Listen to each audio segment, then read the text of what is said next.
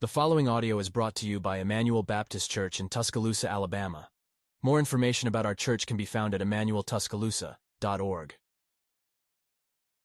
If you look at the handout that is available there in front of you, we have been going through over the last few weeks a tract, which I have seemed to misplace now. I don't have it up here in front of me, but we have been presenting a tract that looks very much like what's on the screen behind me, 2 Ways to Live. And this is basically a very simple way of sharing the gospel, and we're encouraging you to take one, pray about who you might give this tract to, pray that there would be an opportunity for somebody to present to somebody this tract, that you might give it to them. On the back, you can write your name on it. It's got information about our church. They can know what our service times are. You can invite them to church. And that's all you had time for, is to just invite them to church. That would still be very good. But being able to go through the tract with them, giving them something to walk away with that they could read on their own is also really good. As we've been talking through this, one of the hopes really of this Wednesday night little kind of, if you want to call it a breakaway session from what we're normally doing, is not only a good way for us to pause and just think about the gospel that we're presenting, what we're saying by some of the things that we say to people when we present the gospel to them, but it's also an opportunity for us to share the truth of Christ with other people. And we're obviously recording this, and people will be able to seek this out as they look on the back of the tract that you might give them. There's the address for these recordings that they might be able to look through. And we've gone through each panel so that we might be able to better understand what's being said there. And last week, just as a matter of review, last week we looked at God's salvation of mankind. Though he had the right, every right to punish us for sin, he chose instead to save us through Jesus Christ, his Son. And obviously the Bible is written from cover to cover to explain to us not only that we deserve judgment, but that there is good news. And the good news is that judgment doesn't have to be ours. That God has provided a way of salvation that can only be had in Christ alone. And so it's important that we realize, first, we're all in the same bucket of deserving judgment, and yet God has chosen in his wisdom, his mercy, and his grace to provide a way out of his judgment. But, as we've already seen, if God is just, we had to think about, and this is why I really appreciate the way kind of the tract is framed, is that God is presented as just and also providing a means of escape. Well, how can he be just if he has also provided a means of escape? So last week, we looked at just how those two things could be maintained at the same time. How could God just wipe away the sin of a bunch of people and still maintain his justice? And if he were just to simply forgive us and just wipe away our sin, then there's no way he could be just, because the sin that has been committed against him must be paid for. So that means, and I think the tract faithfully presents this, and this is up to us also to fill in the blanks for people that might ask the question, how is it that he could be just and also a justifier? And that has to be through the atoning work of Jesus Christ. That means certain things about Jesus. Jesus had, in order for God to maintain his own justice, Jesus had to live a sinless life. So he had to be a perfect sacrifice for us. He had to be the one that paid for our sin. He also had to be God. And this is particularly important for a number of reasons. But one that we talked about last week was that in the gospel, when Christ dies on the cross, he is both the offended party and the judge. So because he is both the offended party and the judge, he alone has the right to set the penalty and determine when that penalty has been satisfied. And that was in his atoning work. I mean, there was a basketball game last week, so you might have missed it. But I just that was a shot at Richard, but you don't miss an opportunity to tease me. So But then finally, Jesus had to also stand as head and representative of new creation, which is what we're going to spend a good deal of time on tonight. But Jesus, as essentially represented for humanity a new way to live. We are all condemned under Adam, right? Adam sinned, therefore we are all guilty as his children. We have inherited from him a corrupt nature, and we're corrupt from the cradle to the grave, as it were. Jesus then comes in fully endowed by the Spirit of God as a completely new creation, and therefore is a representative of an entirely different order. That means for us to be saved, we must be born again into that new order, as it were, that new creation. So he's a representative. So all three of those things had to be true. There's probably 15 other things that we could talk about, or 20 other things that we could have talked about, but I wanted to focus on some of those because those are perhaps ways of answering questions for people that might be helpful to you. And if not, then just point them to that last week's explanation, and hopefully that'll help them understand it. So tonight, we're not now focusing on the death so much of Christ as much as the resurrection of Christ. And what that actually means, that he was raised from the dead. And this, I think, really everything in the atonement of Christ, his death, his perfect life, things like that, are sometimes difficult for us to wrap our minds around, for sure. But I think also, too, the resurrection of Christ can sometimes be a challenge for people as we think about it. And so I want to go through some of these things that are really particularly important for us to consider. Following Jesus' crucifixion, he was buried in the tomb of Joseph of Arimathea, who was a member of the Sanhedrin, which is basically the Jewish Supreme Court. And 3 days later, he rose from the dead. Now, I put this up there because I know you all know that, right? One thing that we sometimes forget is how important the actual historical circumstances of Jesus' burial and his resurrection really are. These are people that actually lived. They have names. They grew up in homes. They grew up in places and locations. They were actual real people. And when we talk to people that may have challenges, I recognize that you might share the gospel with a number of people in Alabama, especially in the South, who grew up in church or around church, or maybe you're inviting somebody to church. They've been out of church for some time, but they get it, right? They're not really pushing back too much on Jesus. It sort of is almost in the South, Christianity almost has this sort of air about it where it's like, well, I wouldn't question that. Of course I believe Jesus lived. I may not go to church, but I don't question that Jesus lived, right? So there's a lot of that you may encounter. So there may not be those times where you really get into apologetic arguments and debates over coffee with people. But you might have some of these questions. But how do I know that Christianity is the real religion? There's a whole bunch of people out there that are claiming that this is true or that's true. How do I know that what you're telling me is true?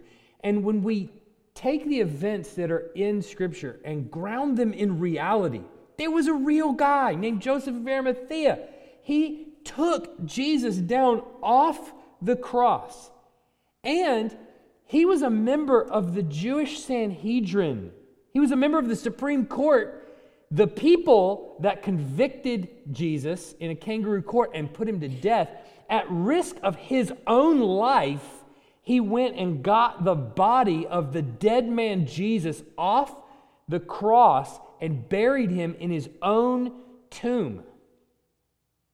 So when we talk about that part of the Christian gospel, it makes it qualitatively different than a lot of other things that are presented to people as true. You following with me? These are real people. Joseph of Arimathea is not going to risk his own life to go pull a man off the cross who is not dead, really dead. Right? This book is not going to be recorded by people who say they witnessed his resurrection to the point of death if they aren't sure that he actually died and rose again. So it's important to remember that these things are grounded in reality. So Joseph of Arimathea, member of the Supreme Court, of the Jewish Supreme Court, as it were, goes and gets Jesus and buries him in his own tomb. It's sealed. It's witnessed by many people, not just Joseph, but several other people, even some members of the Pharisaical community. They bury Jesus and seal him in the tomb, and 3 days later, he rose from the dead. Okay? Here's how the tract frames this. God accepted Jesus' death as payment in full for our sins and raised him from the dead. Jesus defeated death and rose up to be what humanity was always meant to be, the ruler of God's world. All right. So just to ask a question, why is it that Jesus could rise from the dead? Why could Jesus rise from the dead? Answers. Why? What? Okay, because he's God. So we see in Romans 1, Paul tells us God raised Jesus from the dead. Okay, fair enough. He's God. He rose from the dead. But why? He died and sin was placed on him, right? God's wrath was poured out. Why was it then that he was able to get up from the grave? Why does death no longer, David says death no longer had dominion over him. Why does death no longer have dominion over him? How did he defeat it? Go ahead. Okay, so this is the part where we really got to think about the resurrection and why the resurrection actually takes place. Remember, death and the grave, as we've already seen in the previous panels of this tract, is the penalty from a just God for our rebellion against him. Okay, so pause right there for just a second. Jesus dies, even though he committed no sin. Jesus died on the cross because of our sin. But Jesus' resurrection from the dead proves that the penalty of death for sin that he died for had been fully paid. In other words, if I die, you know, not only am I human, but I'm also a child of Adam. As such, he dies. He goes the way of everybody else, right? Jesus, on the other hand, had no reason to die. He was perfect, except that he took your sin and my sin to the cross, and so his death was justified because he had your sin and my sin on him. But once that penalty of sin was paid, what happens now? Well, if the sin is paid for, the grave has no ability or no right to actually restrict his body any longer. You tracking the flow of thought? So look at Acts 2:24. Notice what's said here, and I want to just think about this logic that Peter gives here in Acts 2:24. God raised him up, loosing the pangs of death, because it was not possible for him to be held by it. The logic there is not just that he was God. That also has something to do with it too. The grave, it was not possible for the grave to hold him any longer. Because the reason that the grave holds dead bodies is because they rightfully are held there because of sin. So for Jesus, the fact that he paid for sin means that the grave no longer had any dominion over him, and so there is a resurrection. So what does that mean for you and me? What happens to us? Do we die?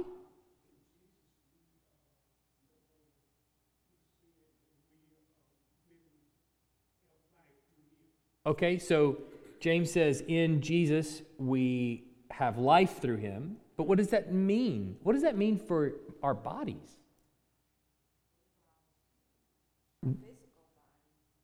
Our physical bodies die.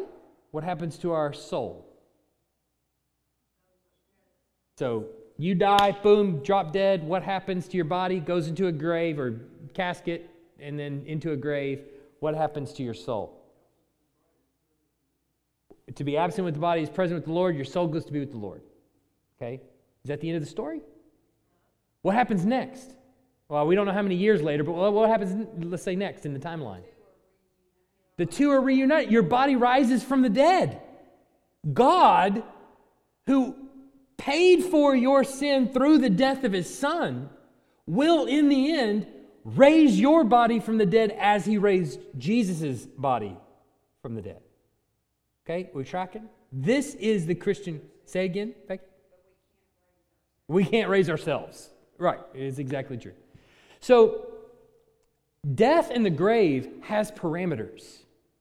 It was given a leash, and the leash is you are permitted to hold down anyone for whom, or anyone who dies because of sin. That's everybody, including Jesus. But once the check cleared for his death, the grave has no dominion over him. Yeah, after exactly the most important 17 words in Scripture. So Jesus rises from the dead. Now, I can't emphasize enough. Not only is Jesus buried, because the people that saw him on the cross said he's dead. They went to Pontius Pilate and they said, hey, can we have his body to bury him because he's dead? And Pontius Pilate goes, he's dead already? Well, sure, I guess you can have his body. So he sends the Roman soldiers out there to look at him. They poke him, he's dead. All right, so they let them have the body. They take his dead body down off the grave, off the cross. They put him in the tomb. They sealed the tomb. 3 days later, he gets up from the grave. This right here is what tells you the Christian gospel is true, and the other truth claims that are out there, contrary to the Christian gospel, are false. It all has to do with the resurrection of Jesus. If not for the resurrection, I can't defend Jonah. I can't defend Adam and Eve. I can't defend the parting of the Red Sea. I can't defend the multiplication of bread. I can't defend the walking on water. I can't defend anything else in Scripture unless the resurrection is true. You just have to remember that. Anytime you're sitting in front of anybody, you're talking to anybody about the gospel, you're sharing with any of them the truth of the good news of Jesus Christ. Any pushback, all has to come back to the resurrection. Wait, did Jesus rise from the dead? Unless we settle that, we can't talk about anything else. The parting of the Red Sea just does not matter absolutely at all unless Jesus got it from the dead. And if Jesus got it from the dead, well, now the Red Sea is small potatoes compared to that, right? I can imagine a sea parting if dead people get up from the grave, right? To be honest. It's no big deal. The appointment of a fish to swallow a man for 3 days, not a big deal, considering somebody got up from the grave alive. So, once I remember that, then we have a very focused point to talk about. Did Jesus get up from the grave? The great part about Jesus' resurrection is there is more that attests to that miracle than anything else. In history, not just in the Scriptures, in history. You have so much reason to believe and have confidence in the resurrection of Jesus that it's almost embarrassing for other religions. You almost go, I'm sorry that you don't have what I have, because there's so many witnesses. There's so many witnesses that witnessed it and suffered as a result of their witness, that did not give up their testimony and sought to it, that you would have record of Jesus' resurrection to this day. So there's frequently a thing that comes up in the life of almost every Christian. There are few Christians that I'm convinced, and I've seen it in Scripture, that have a gift of faith. And they have this gift where they just never doubt. And I'm not that person. I don't have that gift. And so frequently I find myself reading and having to be edified and reminded and study of what other people have said about the resurrection of Jesus. So I would just tell you, if there's any of those points in your life where you're having a hard time, you just go through one of those struggles like we all do, I would recommend many resources that are out there to put your doubts to the test. Don't just put your faith to the test, put your doubts to the test. And read all of the reason we have to be able to trust in the resurrection of Jesus.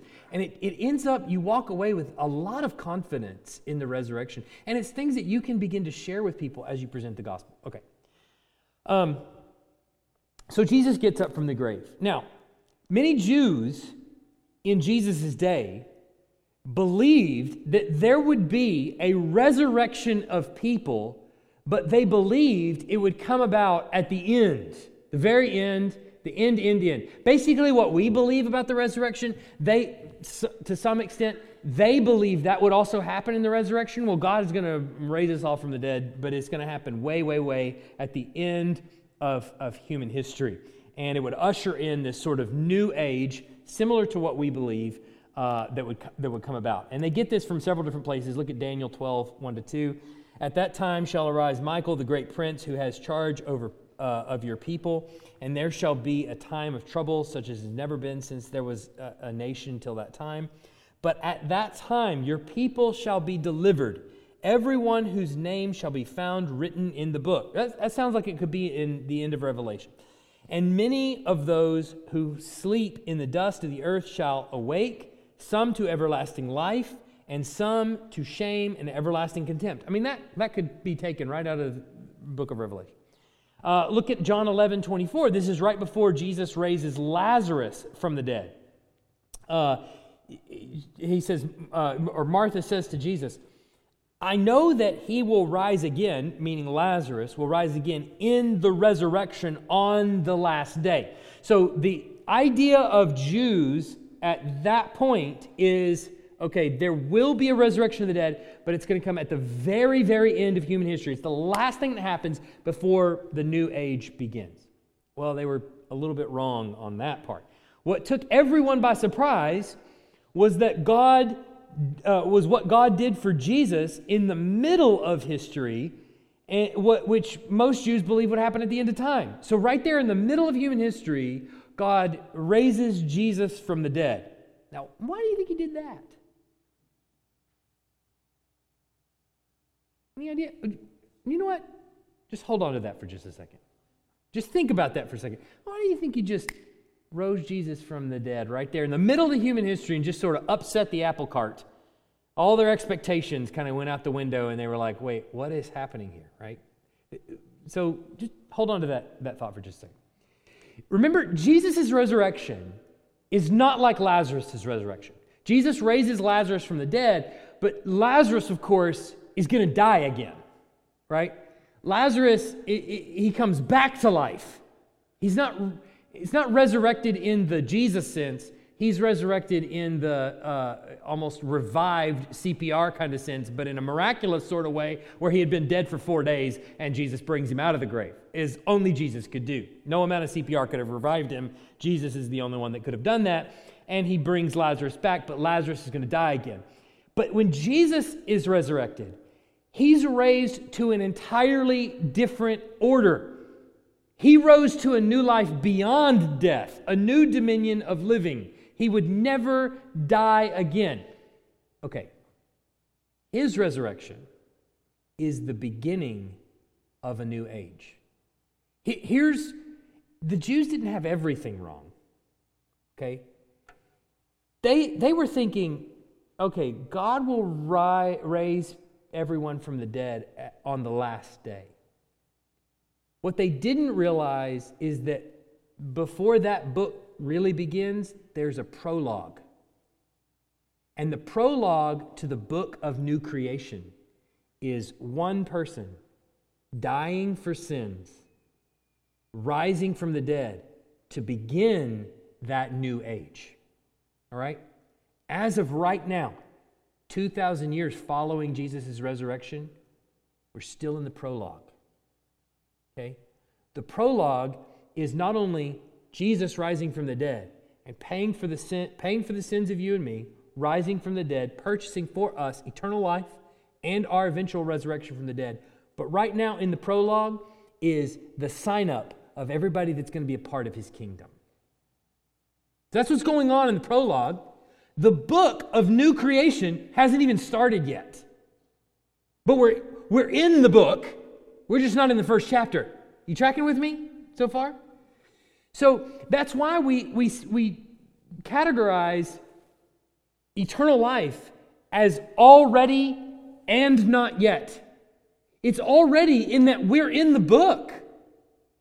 You and I are experiencing now, even in the church, where people are saved, we have the Spirit of God dwelling in us, we're experiencing a small sample size of what chapter 1 is going to be like. Now, granted, it's small because we still fight and bicker with each other, okay? We still got a sinful nature that needs to be done away with. There's still that whole dying and going to the grave part that's got to be done, okay? Granted. But we have the Spirit of God dwelling in us, which is something before Christ they did not have. We have forgiveness of sin, all of our sin, past, present, and future. Wiped away, east from the west. It's gone. We have that. They didn't. There's so many samples of new creation that we right now have because we're in the book of new creation. We're just not out of the prologue yet. All right? Got me? Okay. So why does he raise Jesus in the middle of human history? To start the book, to start the prologue. That's why. So we get that sort of sample of what life beyond death might look like. So we can now sense, okay, in new creation, not only am I not going to commit murder, I'm not even going to have hatred in my heart towards anybody. Okay? New creation, not only is there not going to be adultery, there's not going to be lust either. Right? And we have a kind of sample of that, though we haven't fully lived that yet. We can see what that's like. Yeah, James, you have a question?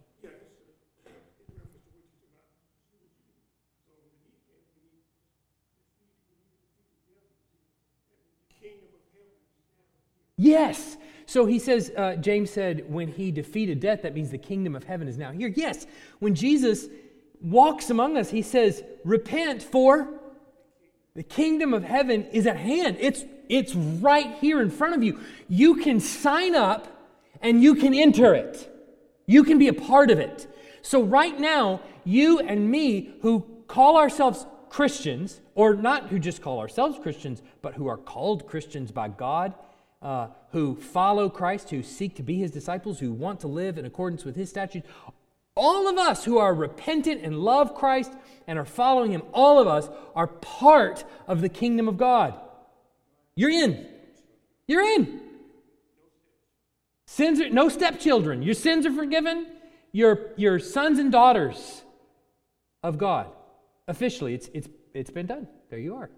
Congratulations, you made it. All right, we're in. Okay. Now we got to keep going. All right. So that's the task. But yes, you're in.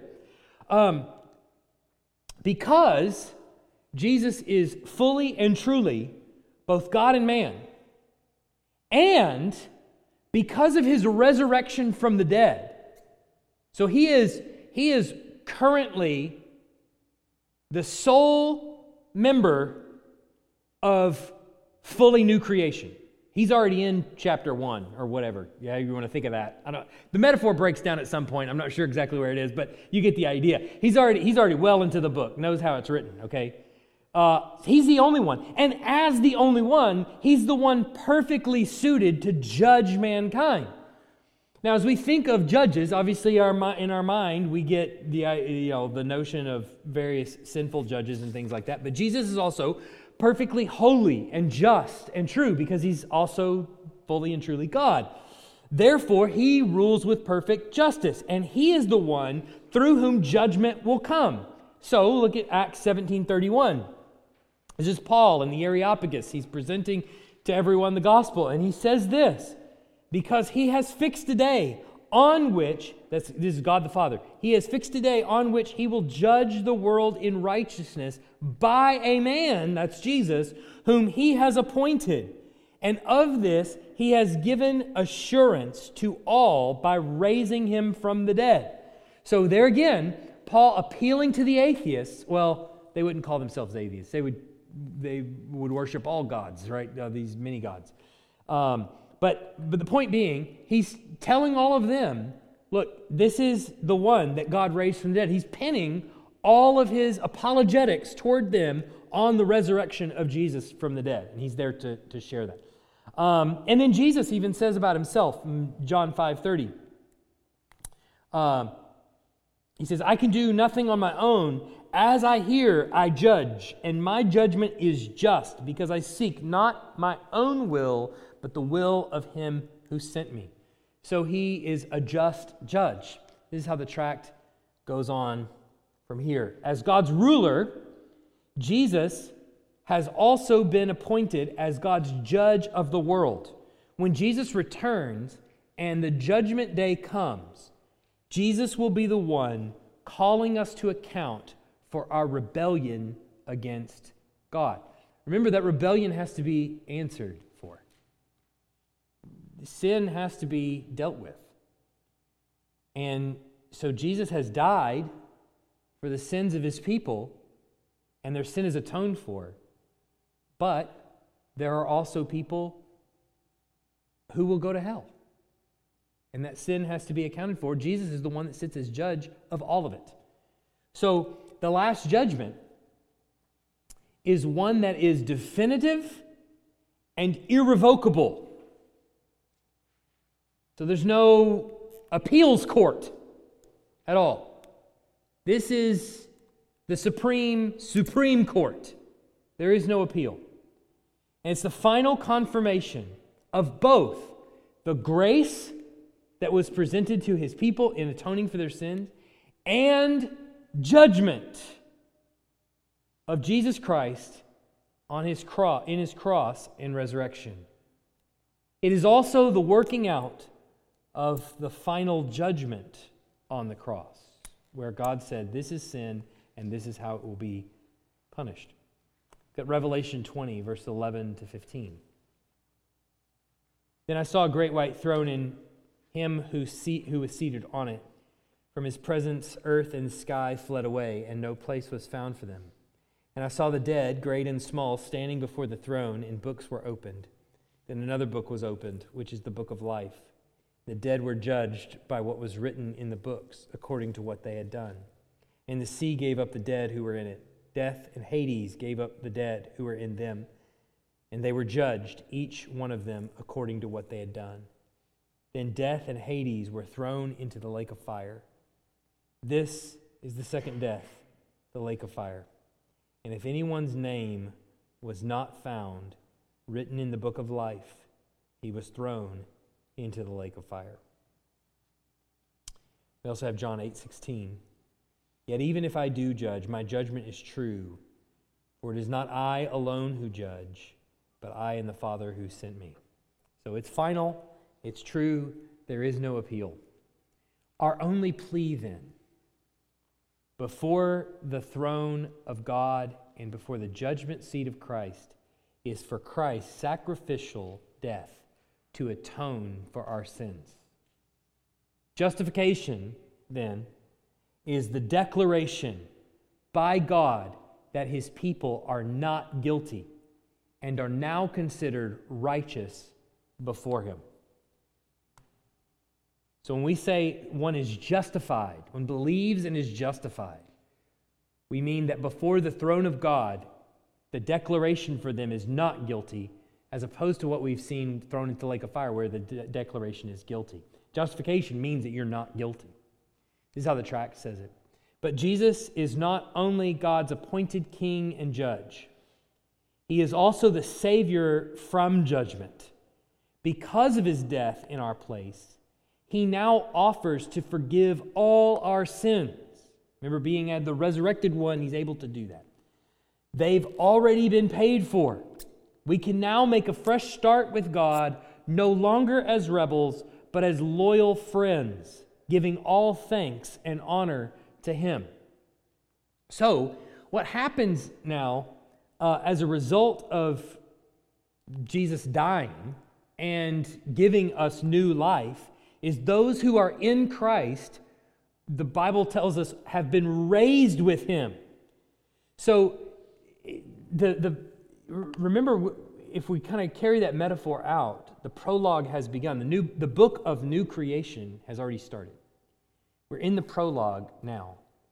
And so what that means is the expectation for those who are considered members of the body of Christ, or disciples of Jesus, the outlook for their life is as ones who have already been raised with Christ.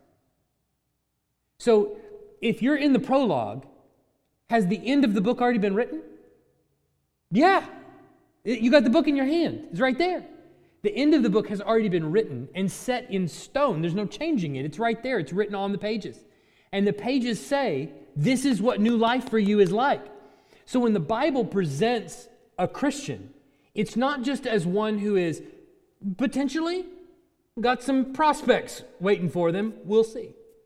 It's ones who have been raised with Christ already. So that means that what follows is that our focus, what the New Testament is doing is saying, okay, your focus should no longer really be on this life because the world that you're living in is passing away and it will soon be gone.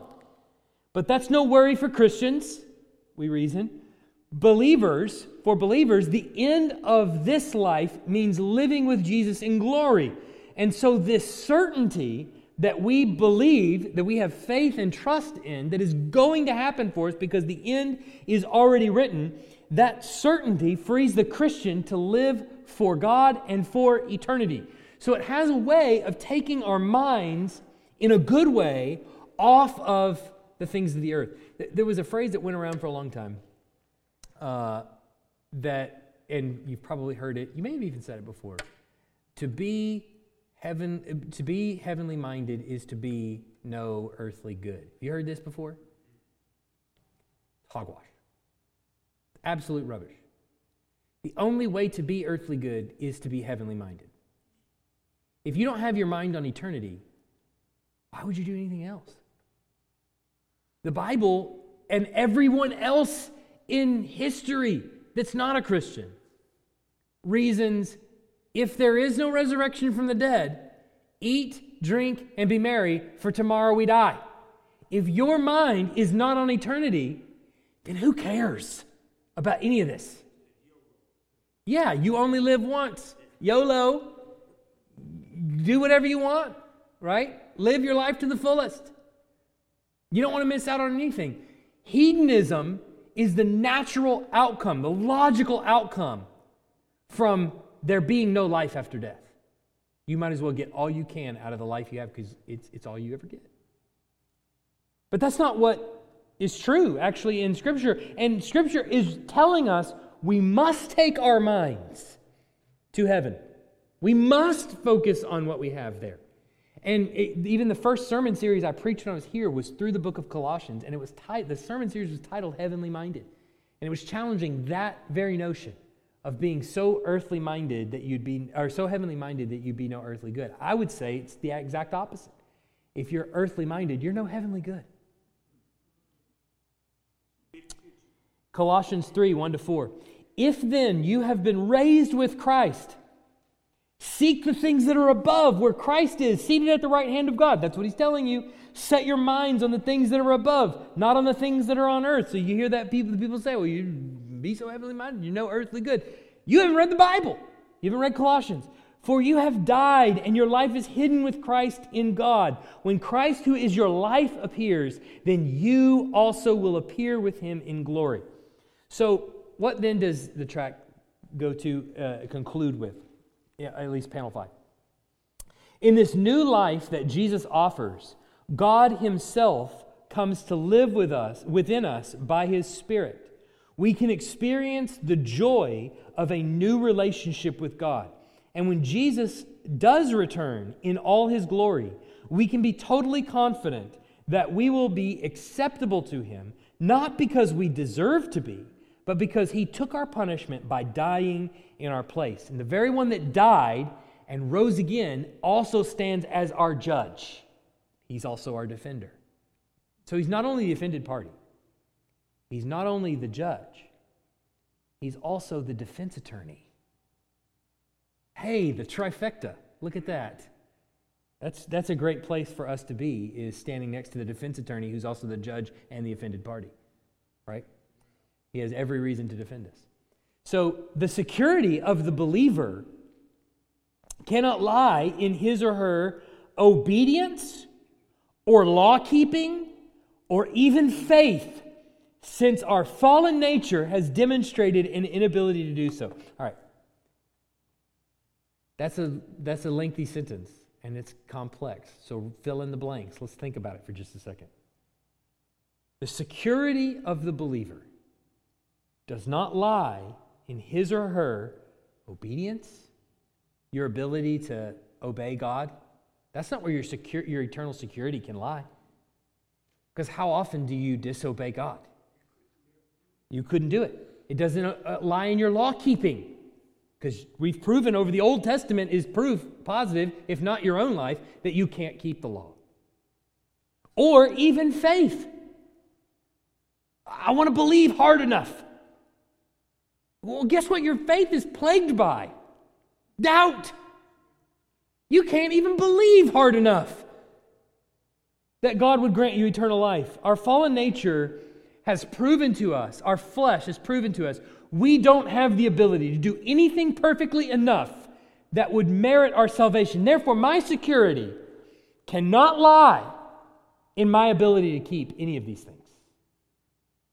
Instead, in the gospel, the obedience that God requires is supplied first by Christ. He obeyed enough for all of us. And He atoned for my sin first. Second, the obedience that I now accomplish. Because, hey, listen, just as much as I might preach on Sunday, a couple Sundays ago, your sins are all atoned for, past, present, and future, that's 100% true. But I might turn around 2 weeks later and preach steadfast obedience. You must obey. That's also 100% true. It's just that your obedience doesn't purchase for you salvation, nor does it purchase your atonement. That's already been done. Your obedience, how is it accomplished? How is it that I can actually obey and keep the law? How is it that I can do that? He has given me His Spirit to live within me, and His Spirit produces the obedience. It's all His. It's a byproduct, a fruit of the Spirit that He put within me. So now not only does He atone for my sin, because there's no way that I could keep any of this of my own nature, but then He also gave me a new and competing nature with my flesh to actually produce the obedience that He desires out of me. And now because of His Spirit, I actually want to do that. There's at least a side of me that wants to do that. So when we look at the Scriptures, places like Galatians 2:20 say exactly this. This would be a good one to memorize. If you're looking to memorize Scripture, this would be a good one to start with. I have been crucified with Christ. It is no longer I who live, but Christ who lives in me. And the life I now live in the flesh, I live by faith in the Son of God who loved me and gave Himself for me. What does Paul mean that he says, it's no longer I that live, but Christ that lives within me? The Spirit that God has put within me, that's the one living for Christ. Paul's recognizing, that is not me. I remember me before Jesus. I didn't like me before Jesus. So what is it that's causing this obedience and this love and this peace and patience and kindness and goodness and gentleness and self-control that is not perfect in me but is growing? What is causing that? Because that wasn't there before then. I was a murderous, hateful bigot before Jesus. So what is it that's causing this? That's not me, Paul says. I recognize it's no longer I that live, but Christ that lives within me. What's that? There's someone else now on the throne, not not Paul, in other words. Look at Romans 8, 9 to 11. We can go through a lot of these, but and I'm going to pick and choose my favorites. All right. You, however, he says, are not in the flesh, but in the Spirit. If in fact the Spirit of God dwells in you, anyone who does not have the Spirit of Christ does not belong to him. But if Christ is in you, although the body is dead because of sin, the Spirit is life because of righteousness. If the Spirit of him who raised Jesus from the dead dwells in you, he who raised Christ Jesus from the dead will also give life to your mortal bodies through the Spirit who dwells in you. So then what does that Spirit that dwell in me produce? Look at Galatians 5:22. It's about a third of the way down, 5:22 and 23. You probably have it memorized. This would be another good one to memorize. But the fruit of the Spirit is love, joy, peace, patience, kindness, goodness, faithfulness, gentleness, self-control. Against such things there is no law. Well, do I have any evidence for this happening in the Old Testament? Yes, this is the promise of the new covenant that came in the book of Ezekiel and several other prophets. Look at Ezekiel, the one just below that, Ezekiel 36, 26 to 27. And I will give you a new heart, and a new spirit I will put within you. And I will remove the heart of stone from your flesh and give you a heart of flesh. And I will put my spirit within you and cause you to walk in my statutes and be careful to obey my rules. What is causing the obedience? It's this new heart, this spirit that he has put within us to do that. Our faith, our obedience, our law keeping, it's all a product of the Spirit that dwells within us. Okay, finally, the assurance that the believer has of being able to withstand God's judgment is that because of Christ's atoning work, and I would add to that his resurrection, their names are written, here's the kicker, before the foundation of the world in the book of life of the Lamb that was slain. Look at this, Revelation. Let's just walk through the times that this occurs in Revelation. Revelation 3:5. The one who conquers will be clothed thus in white garments, and I will never blot his name out of the book of life. I will confess his name before my Father and before his angels. So there you have it. Revelation 3, verse 5. So long as you conquer, I'm waiting to see whether or not you conquer in this life, and then I will put your name in the book of life. Right? Is that what it says? Well, if you go to Revelation 13:8, and all who dwell on the earth will worship it, that is the beast, everyone whose name has not been written before the foundation of the world in the book of life of the Lamb who was slain. So who are the ones that are not going to bow down and worship the beast? The one whose names have been written before the foundation of the world in the book of the Lamb who was slain. Why are they not going to bow down and worship the beast? Why do you think? Why is the whole world going to bow down and worship the beast? But this group of people whose names were written down before the foundation of the world in the book of life of the Lamb who was slain, who then in time, their eyes were opened by the Lord to see Christ and believe in the gospel and profess faith in him and repent and obey and all of those things. Why are they the ones that are not going to bow down and worship the beast? There's an ingredient that they have that the others don't. It's the Spirit of God that he's put within them.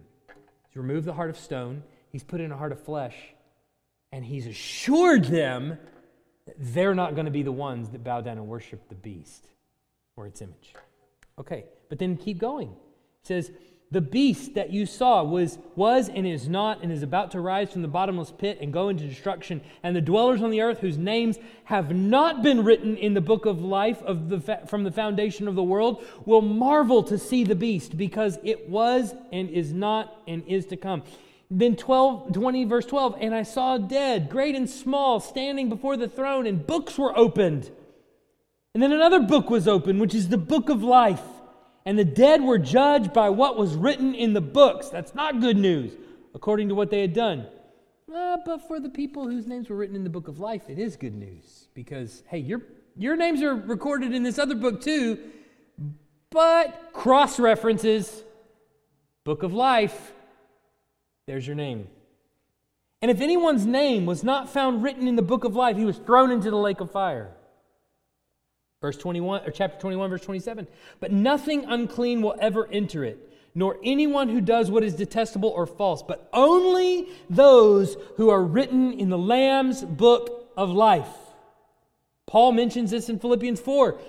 Yes, I ask you also, true companion, help these women who have labored side by side with me in the gospel, together with Clement and the rest of my fellow workers whose names are in the book of life of the Lamb who was slain. Their names were written before the foundation of the world. So then we get to these complex, really challenging passages in Scripture that we twist our mind over all the time and we fight tooth and nail about, even though we shouldn't. Ephesians 1, 4 and 5. Even as He chose us before the foundation of the world. So much so that He wrote our names in a book before the world was ever formed. That we should be holy and blameless before Him. In love, He predestined us for adoption to Himself as sons through Jesus Christ according to the purpose of His will. So how does Luke describe in the book of Acts when these people hear the gospel preached to them and they respond in repentance? He says in Acts 13:48, and when the Gentiles heard this, they began rejoicing and glorifying the word of the Lord. What does it say? And as many as were appointed to eternal life believed. How did they come to faith in Jesus? And all these others around them, they heard the same gospel and they said, no thank you, and they walked away. How is it that these people, these Gentiles, heard this gospel and rejoiced when so many turned away and rejected it? As many as were appointed to eternal life believed. Who appointed them? Probably the same one that wrote their name in a book before the foundation of the earth. Who looked on them through the blood of Christ and said, though they have sinned, their sin is atoned for, and it's thrown as far as the east is from the west. You cannot have the atoning work of Christ accomplish its full and final satisfaction of God's wrath for you if you don't have a sovereign God electing His saints. You can't have it. Your salvation is determined then by you. You can choose it and then you can unchoose it. Frankly, that's not how salvation works. That's not how atonement works. That's not how any of this works. That's not how God's freedom actually works. God is the one that chooses, frankly. Here's the reason why that's helpful for you to know when you're presenting the gospel to someone. Because I don't know about you, I tend to think of myself, and I struggle with this sometimes, as being either good enough or not good enough. And as a preacher, you deal with it every Sunday. You get up there and you talk for however long, too long probably, and you get down from there and you go, that was terrible. Or, hey, that was pretty good. You know, whatever you're thinking, it's going through your head. And visitors come and go, or people come and go, and you think, oh, what can I do? And the same thing happens when you're on the street or in the grocery store, wherever you are, you're sitting down with a tract and you're like, I don't have enough answers. I don't have enough knowledge. My presentation isn't clear enough. I don't have a good enough way of presenting it. If only I was better at being able to do this or that, then maybe they would believe. But when it comes down to it, you have to understand that it's God working through His Spirit that opens the eyes of people to believe in the gospel or not. So you be faithful. You just give them whatever you have. That's why I say, look, if all you can muster is an invitation to church, and sure, we want better next time. Maybe one day you can actually get the atonement out or something, right, in the gospel. Because inviting them to church, believe it or not, is not presenting the gospel, but it's better than not inviting them to church, isn't it? Of course it is. So of course we want better than that, sure. But even if that's all you can do, just be faithful. Nobody here, we get into this sometimes as Christians. It's like share the gospel and we got little notches, on our tract, in our Christian belt or whatever. It says shared the gospel with this many people this week. And we're not getting into that. This is not about competition or about measuring somebody's faithfulness based on how well or how poorly they shared the gospel. That's not this. What I hope to do on Wednesday, on Sunday, at feast, anytime we're preaching or teaching or singing, all I want to do is put the scriptures in front of you, put the atoning work of Christ in front of you, truly and faithfully, and I want to stoke the fires of joy. If we can do that, and we can just stoke the fires of joy, which I am convinced is only done through His Word, preaching it, praying it, singing it. If we can stoke the fires of joy, evangelism happens as a result of that. Evangelism is sparks that fly off the logs. Okay? That's what it is. So when you go out there and you see a friend and you're like, man, this guy's lost as a goose in a snowstorm. And you just came from a place where we're talking about this. And you're really excited about it. What are you going to do? Well, you're going to share with them. That's what evangelism is. It's a byproduct of worship. And it's an invitation to worship. I'm excited about the God that I worship, and I want to tell you about Him so that you will come and be this excited too. I want you to have joy. That's what evangelism is. That's what I want. So it's not about comparing. And so when you sit down at a coffee table or wherever you are, you got to realize it's not about my polished presentation. I just want to be faithful. I just want to explain to them the joy that I've got in Christ. And so of all the claims that Scripture makes, I think here's another thing that you sort of need to take away from this and really think about. Of all the claims that Scripture makes, Jesus' resurrection is the most important one for confidence in the gospel.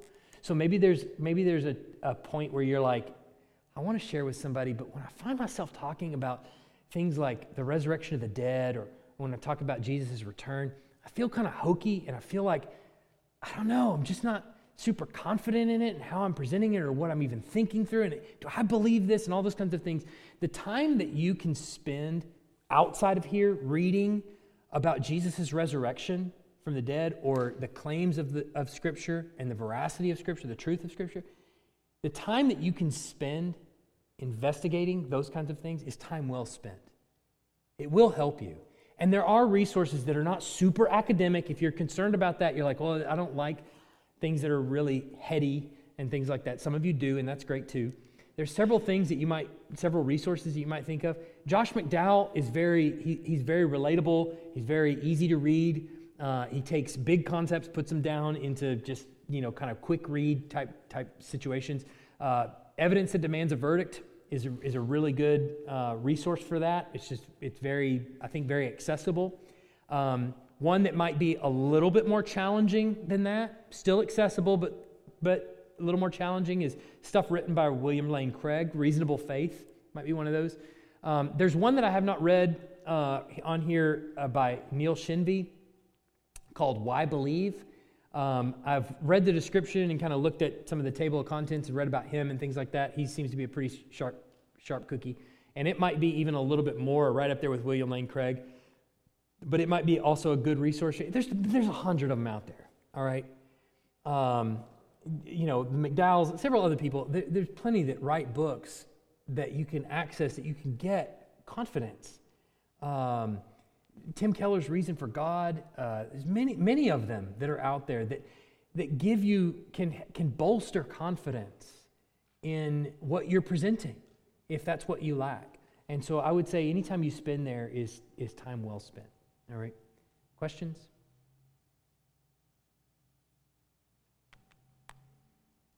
All right, let's pray and we'll be dismissed. Heavenly Father, we're grateful for your word. We're grateful for the truth of the text of Scripture. And we're grateful for what you have delivered to us and that we can confidently believe it and trust it, teach it, share it with others. And that their faith, their acceptance or their rejection of the gospel, the good news that we share, is not contingent on us. It doesn't change the fact that the news happened. But it is an invitation. So we pray for fruit. We do. We want to see people come to faith. I'm reminded of some that we baptized not that long ago who are relatively new to the faith and came to faith as the result of one of our members inviting them to church. That is you doing that. That's not us. We're grateful for it. And we pray that you would cause it to continue in us, create a joy that is not able to be extinguished, that we might be able to share with others the truth of the good news of the message of Jesus' resurrection and death, that they might actually have freedom and life and joy and peace. All those things that we have in Christ, we can share with others, and we're grateful for an opportunity to do it. It's an honor and a privilege to be able to represent you to the nations.